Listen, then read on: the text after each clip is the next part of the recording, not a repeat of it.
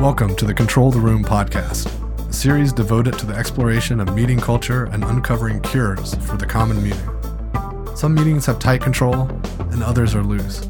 To control the room means achieving outcomes while striking a balance between imposing and removing structure, asserting and distributing power, leaning in and leaning out, all in the service of having a truly magical meeting. Today, I'm with Tamara Adlin of Adlin Incorporated. She is a UX expert and consultant who helps startups and companies who want to behave more like startups create products their customers love. She is also the co-author of the Persona Lifecycles book series and has created a new method she calls the alignment personas. Welcome to the show, Tamara. Thank you. It's so great to be here.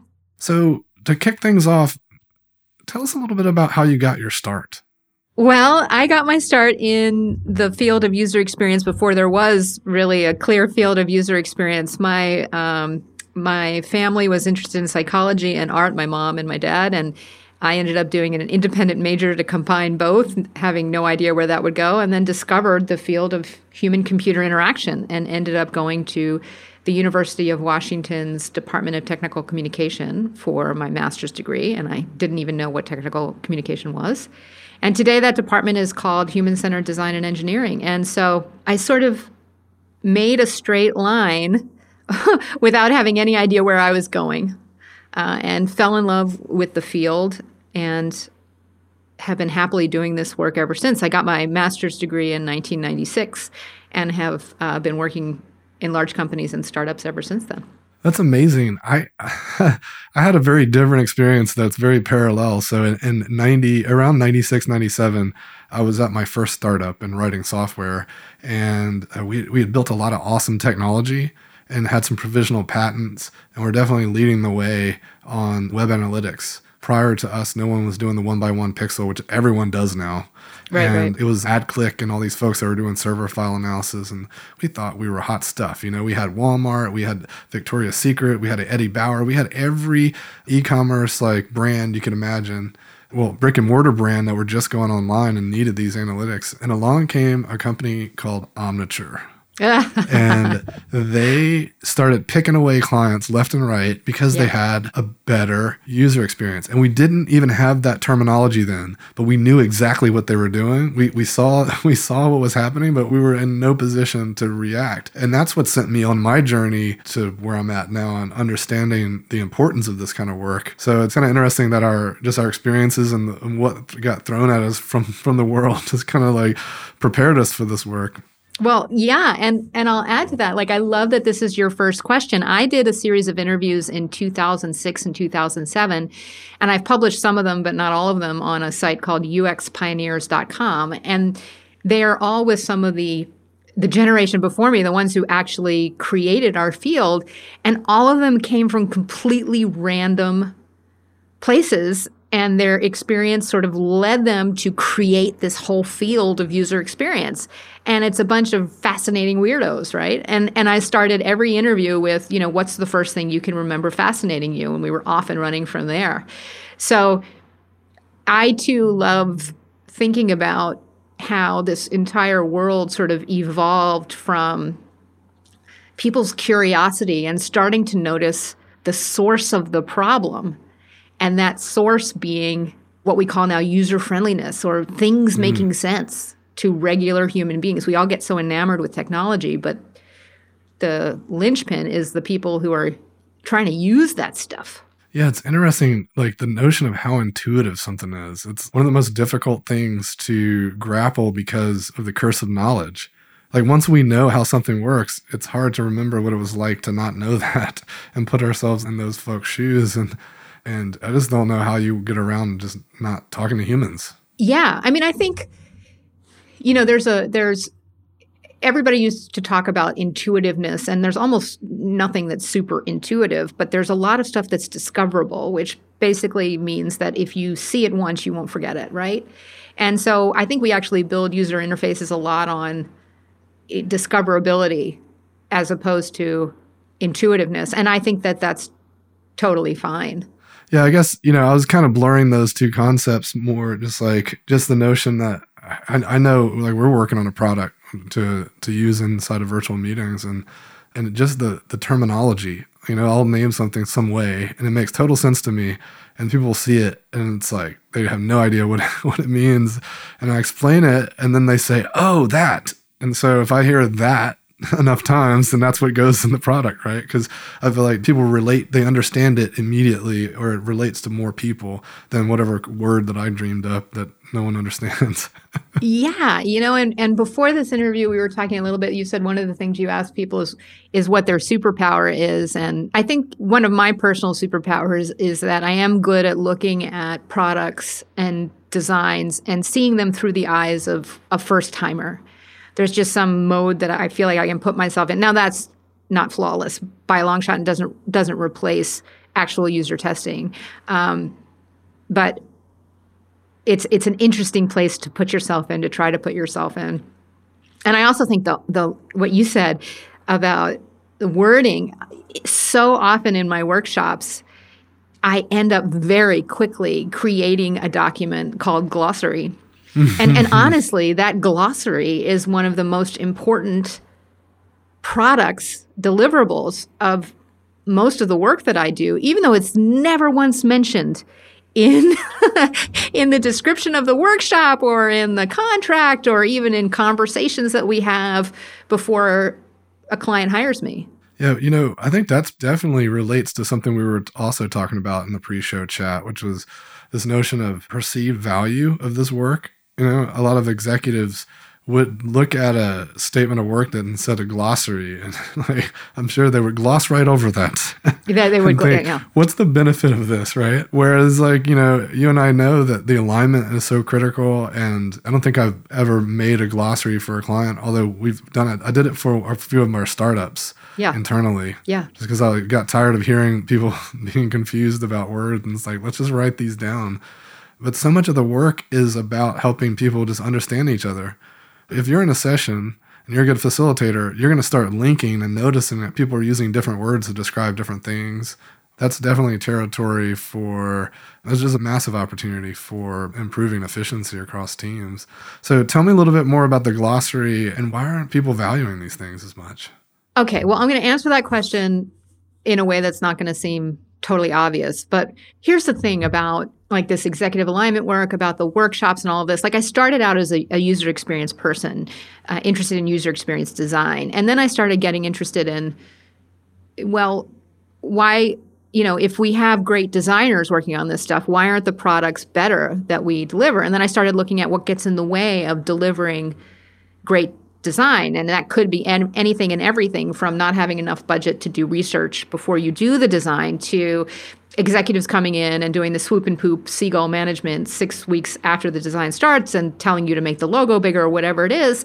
And that's how I started getting really interested. I mean, all UX is about swimming upstream, right? And I swam all the way upstream into the executive suite, where I realized that it is politically impossible for them to realize that they're talking past each other and for anybody to make a decision or draw a line in the sand that they write down and stick to. And I got fascinated with trying to solve that problem, all in the name of how can we launch products that are designed better, right? And so when you track it all the way up to the C-suite, what you start to realize is the problems are as much social and organizationally political and based in fear, or just based in my dear friend and super smarty pants, Katie Geminder, calls it the game of telephones that exists in all executive suites. It's something that they have built themselves, so they can't see it, and you cannot fix it from the inside. And it is sometimes as basic as writing down and reflecting to them that the two of you, CMO and CFO or whatever, are using this word to mean two different things, right? Yeah, I was also thinking as you were talking about just vulnerability and trust. Yeah. Because especially, there's been a lot of writings about the first team, this notion that, as you get into leadership, you're no longer responsible for your organization, you're responsible for the executive team. You are a member of the executive team. Your peers are now leaders of other organizations, not the people in your organization. And I just see so many executive teams struggle with that one issue. And I think it just manifests itself in other ways. And it's almost like these people are so skilled at life and at doing things, they create coping mechanisms that they don't even realize they're creating. And so everything's kind of somewhat functional. But if you really look at it, it's pretty dysfunctional. Like they're getting things done. Yeah. What they're really good at is getting higher and higher in an organization. Not that there's anything wrong with that. But then once you reach the top, now what do you do? And Right. so I like to think a lot about what I do too is user-centered design, where each executive is both a product that is used by their peers, right? And is a user of their peers as products. So are you usable and are your colleagues usable to you, right? Which is a totally different way of looking at it. But the nice thing about that is that it then tells user experience people you can use the same skills that you use to create better products to make yourself more usable and to become a more informed consumer of others in your organization and to clearly ask for what you need. And that also is true then at the executive level, but it just gets trickier up at the top. Yeah, it's really fascinating, this notion of like interdepartmental services. Like I know Zappos a few years back were experimenting with something they were calling market-driven dynamics. And essentially every team got a budget and they were supposed to release a services list. And so teams would request services of each other.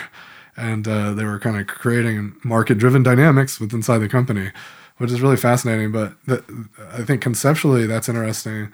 What I heard from folks was the overhead of of like managing a P&L for every team was a little much, right? Yeah, yeah. But I think even doing that as an exercise, maybe not operationalizing it and actually turning it into a P&L, but doing that as an exercise for yourself, for your team, even for the teams that you work with most closely, and getting aligned on what is it that you offer and what is it that you need, and are those things matching up is really, really interesting. And it's really, really fruitful. So tell me a little bit about, I'm really curious how the executive alignment workshop works. Your goal is to get executive alignment, but it's the alignment personas workshop, I believe. Yeah. So I wrote these books on data-driven personas, right? And I co-authored them with John Pruitt, who's awesome. And they are about how do you really prepare an organization to use personas, and then how do you use data to create them, and then how do you actually physically use them on a day-to-day basis. Well, I wrote these books, and then I went into consulting in 2005, and I never ended up creating data-driven personas, partially because no one had the budget for it, also partially because the stories I heard from organizations that did have the budget is that they would launch them, and then the personas would fail. And so I started thinking about that as a problem. And what I ended up doing, long story short, was deciding that, or realizing that, if an executive, I'm just going to call them executives, it could be stakeholder or whatever, if they have an idea about the way something should be built, you can't convince them that's not the way it should be built until you show them that their way doesn't work. So I knew that assumptions at the stakeholder and higher levels were actually the thing driving product decisions. And there's a good reason for that. If you think about like even just a startup, by the time a startup tries to build a product, what they've done is they have created pitch decks, they've created demos, maybe they've created an MVP, they've gotten money. And what that means is that people have looked at their assumptions about the way to build something and told them it's valuable. Until they build that thing the way they think it should be built, you can't convince them to do otherwise. So I have an example for you. Imagine that you wanted to buy a new house.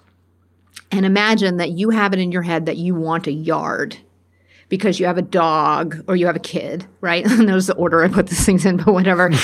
You decide. So I could show you all the data in the world that says that owning a house with a backyard actually costs more than it is valuable, that it actually makes a huge amount more sense to buy a house near a park, near a dog, unleashed dog area, near a playground. It's not going to change your mind about wanting a house with a yard. It doesn't matter how much data I give you. If you want a yard and that's in your head, you're going to buy a house with a yard. And I think startups are similar. I think the people who run startups want a house with a yard. And that you need to lean into that and get all of those assumptions out on the table. Why they want a yard, how big of a yard, do they all define a yard the same way? And help them by saying the only assumptions that can hurt our products are the ones we don't know about. If you think of a yard as a tiny strip of land and you think of a yard as an acre and a half of wilderness, then we're in trouble, right? So I lean in to the assumptions and I say, let's get them all out on the table. Let's align around them, regardless of whether or not having a yard is fundamentally the best idea. Because until we get all of you guys aligned, we're not going to be able to change your minds anyway, right? Yeah, and it reminds me of, especially your question around, well, how big is this backyard? Right.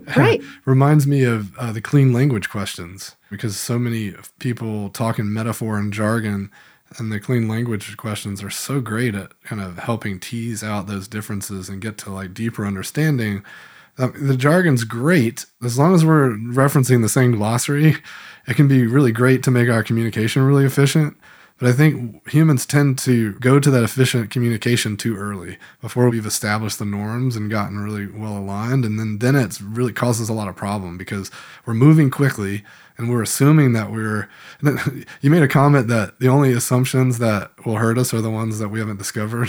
Yeah. The assumptions we're making that we understand each other. Huge. Those are maybe the most dangerous. I think you're right. I think the clean words, the glossary, you and I know that is the root of the problem. The other root of the problem is the lack of numbers. So another thing that happens with my workshops is I always start with articulating measurable, I call them business goals, but they're product goals or they're project goals. And I do them with this Mad Libs format, right? So that everyone has to be articulated with, the first word is increase or decrease. The second part of the Mad Libs is some important measurable number. The third part of the Mad Libs is an actual number, like 20% or 80%. And the last part of the Mad Libs is in some time period, like 3 months after launch. And there's reasons for all those pieces. But instead of diving into that, what I want to say is every single time when I do this, the client says, well, we already have our goals nailed down. And I say, send them on over. And either they send old ones from when they were at the beginning of the year, or I get, hey, Sandra, did you have the latest board deck? Because we had some thoughts in there, and then we had the original vision and metrics. And Bob, did you have the KPIs for the Flim Flam Shallywam or whatever? I mean, they're all over the place. Mm-hmm. And that's because every time more than one executive is in a room together, something shifts slightly and nobody writes it down. So they all tell me, well, take out the goals part of this. We don't need this as part of the project. But the amazing thing, my other little cute, as consultants, we have lots of cute things we say. Well, the magic of business goals is that it's never inappropriate to ask for them and they never exist. So that's what I mean by actual numbers. And what I tell people is I don't care whether you decide that you want to increase new signups by 20% or 80%. What I care about is that all of you agree that it's in the realm of 20% versus in the realm of 80%. Right? So first, the metric is the clean language, right? Increased number of people who create an account. That's hard to actually get to sometimes. And then 20% versus 80%. So I think we're down to words and numbers, you and I. I think we've solved the world with words and numbers. Well, I'm going to bring up something that came up in the pre-show chat. This seems like a nice segue to your statement that data doesn't solve any of the problems. That's right. Yeah, everybody relies on data for everything. Everybody said, and they all, companies are like, well, if we have a problem, let's go out and get data to solve it. But data doesn't solve most business problems. And that's because unless you know what the assumptions are that data is up against, and unless those assumptions have been articulated and fully appreciated, data isn't going to change your mind. Data isn't going to change your mind about wanting a damn yard. It's just not. So first you have to know they want a yard, right? And you have to respect that because they did get money, either from their investors or from their organization, to pursue Project X, which is Project X is to solve some problem for some set of people in some unique way that we think will make money or whatever. All right. Well, they got all the way to the point where this thing is funded, however it's funded. They've been validated by the most important people in their lives, their bosses, their investors, based on the ideas they've shared, their assumptions about the right way to do this thing. Data is not the thing that's going to tell them they were wrong, unless you fully understand that their assumption is that users want peanut butter, right? Now that you know that they think some users want peanut butter and some users want jelly, now you can go out and get data and show them we actually looked at these people and they actually want almond butter. Here, we'll show you. Mm-hmm. That's got nowhere to land unless you know what it is that they're thinking. And yeah. That definitely aligns with my experience and observations. Also, I think there's a layer there, which is like, if you couple that with how curious the person is, that has an impact. Because people that are highly curious are typically easier to like have that conversation about the backyard. And when I say curious, I'm talking about like that child's mind curiosity. Yeah. And I think that's why these workshops that we do are so powerful at helping people address this type of work, because we're putting them in that mindset. Of course, we've got like systems to walk them through, but also getting to a point where they become curious and they start examining things to me, is one of those first steps. And if you're already starting with highly curious people, then it's sometimes easier. Well, I like what you say about that, about curiosity and getting into that mode. I think I've thought about it differently. I've thought about it as changing the conversation and changing the words. So you asked me about, executive alignment is my thing. That's the what. And the alignment personas is the how. And the reason I create these alignment personas, which is personas based on how stakeholders are thinking about their users, right? And again, cute way of describing our projects when we're consultants, like this is executive alignment in 5 conversations, which is really about creating alignment personas. And the first step is business goals.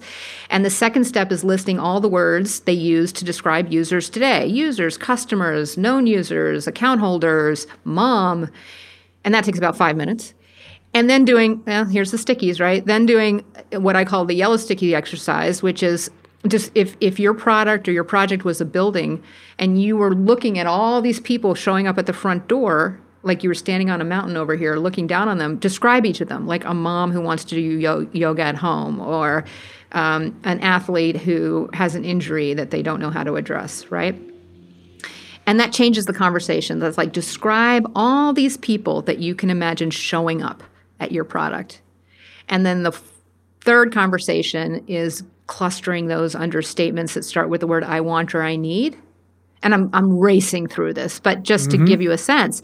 And then clustering those want and need statements into sort of motivation-based personas, right? As if there was a concierge inside your building, and after a week of people streaming through, if you ask them, well, who's coming to this product, they would say, well, there's a bunch of people over there who are brand new to it. There's a bunch of people over there who have issues or problems. There's a bunch of people who are looking for a specific solution. And you sort of create these persona candidates out of that. And then the last step is prioritizing them based on the numeric goals you created in the first place.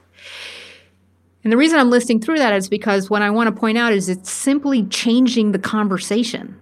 It's changing the discussion from whatever discussion they were having before that was tangling them up to this very sort of equalizing, sticky note-based, and at first they roll their eyes exercise where they're just describing the people who are going to, produce the money that will pay their salaries, right? And then trying to think like them instead of thinking about them, right? And then ending up with these personas that now you can go get data and decide whether or not they're realistic. But you were there in the room with your colleagues, with the other stakeholders. Together you created them, and together you prioritized them according to these agreed on business goals.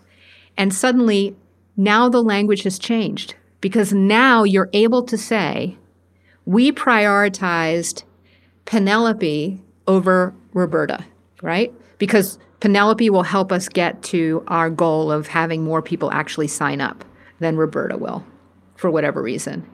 So if somebody comes in 6 weeks and has a cool idea, anybody could say to them, that's a cool idea for Roberta, but you prioritized Penelope. So do you want us to work on this Roberta idea or Penelope? And so because those names and those shared understanding of who those people are and their priorities and how they, reflect our business needs, that changes the glossary completely. That changes the language. Yeah, it's like a shift in perspective, right? Yeah. That's ultimately a paradigm change for folks. Yeah, and the way I describe that is that they, it sort of walks them through thinking from a transition from thinking about their users to thinking like their users. Mm-hmm. And a huge amount of agreement can be drawn from that. Now, the reason traditional personas tend to fail is because they are designed to communicate data, right? So they are designed to summarize data. What alignment personas are built to do is to drive to and communicate agreement and alignment, no matter where it came from, because lack of alignment is a much bigger problem than lack of data. So I'm seeing a few different angles of alignment, or dimensions maybe. There's the perspective of the executive to executive alignment, because now they're really clear because they went through this process together and they got to the understanding. There's also alignment of the strategy to the goals, because now the strategy is going to be informed by these decisions that we made. And I think that goes all the way up and down the ladder, right? The tactics should then be really clear, because we're using the personas as a litmus to make sure that we are making the right decisions, so it can kind of help inform decisions all the way up and down. So there's alignment there. Is there another dimension that you've noticed, or are those the main two? Well, first of all, that's very astute and unsurprising that you would realize that, given who you are. But that's exactly right. It's connecting the what we're trying to do, the how we're trying to do it. I think the other, you sort of cover it, and you're saying it's an up and down alignment, but it's also alignment between the executives and everybody else working for them in some really interesting ways. So these alignment personas can and are used to communicate throughout, down in the organization. We are focusing on Penelope first and foremost, and then we're not going to make Roberta unhappy. But when push comes to shove, and push always comes to shove, we're going to make sure that we nail it for Penelope, because if we don't, we're not going to hit our goals. What then also happens is what goes down can come up. So if the lowest person on the design totem pole gets a visit from a very important head honcho who tells them to make the logo bigger, right, which happens, then that lowly designer can say, I can understand why we'd want to do that for Roberta, and I can do that for you because you're my boss. But the cost is that I'm not going to be able to do this feature change for Penelope. It's your choice, right? Because you're the honcho. But I'm just able to explain to you that this doesn't line up with what you said your priorities were, in a way that's not going to get the lowly designer fired. All they're doing is saying, I heard you, and I respect your decision. If something has changed, let me know. I'll do whatever you want. But and what ends up happening is then that honcho can back down without embarrassment. He can say, you're completely right. We do really want this for Penelope. Great reminder, go for it. Or they can tell this lowly designer, our executive priorities have changed, and now Roberta's opinion of us is much more important than we thought. Now the lowly designer can raise the flag to everyone on their team and say, guess what? I just heard from this head honcho that priorities have changed. And that's great. They're allowed to change priorities. Knowing about it enables us to do something about it, because it happens anyway and we don't know about it. So that kind of magical thing where these personas give us a third sort of entity in the organization that we can blame things on, that we can invoke, that are apolitical, is sort of a magical thing. It's like both kids, if you have two kids who are mad at each other and then they both get mad at the parent. Right? It's this sort of common, not in this case an enemy, but common place to put sort of blame for pushback. I love this notion of the shared narrative that allows it to, I don't know, it definitely helps with communication, because I would say that's the hardest thing I see executive teams struggle with is, I mean, first they need to be aligned, but then even the ones that are aligned, like it's fine if it's, it's great and all if you get aligned inside the workshop, but if you don't disseminate that throughout the organization, then it's not going to take hold. And I think one of the qualities of one of my favorite leaders, the chairman of my last startup, was I would just see him tell the same story over and over and over and over again, whether it was in our board meeting or an executive meeting or an all hands meeting or at the water cooler with the admin. It didn't matter who it was, what we were talking about it. They didn't dilute the message. That's a superior skill because I recognize myself like abbreviating and shortening because I feel like I've said it a million times. But it's super important for people to get the real thing and to get it undiluted and make sure that we're empowering the organization to know what to do. Yeah, I want to like put another angle on that. I think a lot of people who listen to this podcast are people who are in the business of controlling the room, right? And I think one thing that I've noticed in myself is like, I keep thinking that I have to come up with new concepts or new workshops or new whatever. But the truth is that the same work that I've been doing for years is still highly relevant. Executive alignment is never not going to be a problem. And even though I find myself repeating myself on different podcast interviews or whatever, right?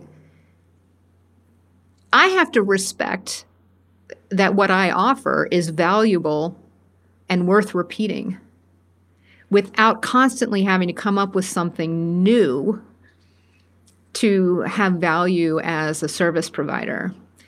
I know it's kind of an odd way to reply to what you're saying, but I think a lot of us must struggle with this. Like, I feel like I should be creating articles on new topics all the time, but the truth is, honestly, what I should be doing is creating articles on the same topics all the time. Yeah, repetition is often key. And I think the beauty is, how do we make sure people hear what we're trying to say and we're there for people when they need to hear it? The adjustments come in adjusting the same message for a different set of ears. Yeah. The way I'm talking to you now is way more like I would never summarize this workshop that fast or business goals that fast for any other audience. But since I know I'm talking to a bunch of workshop facilitators, I know they're like, oh, yep. Mm-hmm. So it's an adjusted message, but the core value is still the same. And I think we all want that from our leaders, to your point about like the CEO or something. There's huge relief in knowing what you're doing as a lower person in the organization, that it aligns with the entire business, that there's a reason that you're doing it. And you have clarity in the direction that you're going. We all want Rudolph the Red-Nosed Reindeer up in front saying, no, it's this way, it's this way, it's this way. And I think part of my job is helping to establish that red nose. Boy, my analogies are going all over the place, which means I'm happy in a conversation. You got to have the signal, right? There's got to be a signal somewhere. And it's got to be clear and not change too much. And if it does change, you have to be able to say, it changed, everybody. So let's adjust, but let's adjust together. Because my whole thing about alignment is like if you picture a bunch of thoroughbred racehorses all attached to a carriage, they could be the fastest racehorses on the face of the planet. But if they are heading in slightly different directions, just a couple degrees off, that chariot is not going to go very fast. It may get damaged in the process too. Exactly, right? And so you've hired these thoroughbred racehorses who all obviously can go fast. So why aren't you going faster? It's because you've attached them all to a chariot, but they're all heading in slightly different directions. And the reason why I'm a consultant and will never take a full-time job is because you can't fix that from the inside. Not possible. Mm. Well, we are at time. And darn it. I'm having so much fun. No, I know. This is great. That's why I had to come. That's why I had to drop in that message thing. Okay, we're done. Because often, my guests are so much fun to talk to. We could just probably talk for hours and we have to end at some point. So I want to give you just a moment to leave our listeners with something that you'd like to just to keep top of mind. What I want to leave people with is that I'm really into this notion of executive alignment as a place for us to focus our attention and work. And I'm really interested in, of course, because of my alignment personas and persona stuff, I'm really interested in finding ways to align them by changing the conversation to be around their most important people in the company, which are their users. But I think whatever it is that you do, whatever workshop you provide, thinking a lot about what is it that's already part of your workshop or the work that you're doing that is about alignment, and really articulating that, creating a deliverable around that, creating a message around that, so we get the word out to the industry that this is something that people should shop for. This is a problem they should recognize without it being threatening. And it is a solvable problem. It's so fascinating to me, and it's so powerful. How can listeners find you? Oh, yes. Well, I have a website, adlininc.com, ADLININC.com. You can, and that has links to like Medium articles and stuff. And you can also find me-ish on uxpioneers.com, where I have a lot of interviews with the people who started the UX entire field. And there are links on my site to recordings of presentations and podcasts and things like that. And I'm always looking for fun speaking opportunities. So if you have any, get in touch with me. It's been a pleasure speaking with you, Tamara. Thanks for joining me. Oh, the pleasure is all mine. Oh, please. Thank you so much. Thanks for joining me for another episode of Control the Room. Don't forget to subscribe to receive updates when new episodes are released. And if you want more, head over to our blog where I post weekly articles and resources about working better together. VoltageControl.com.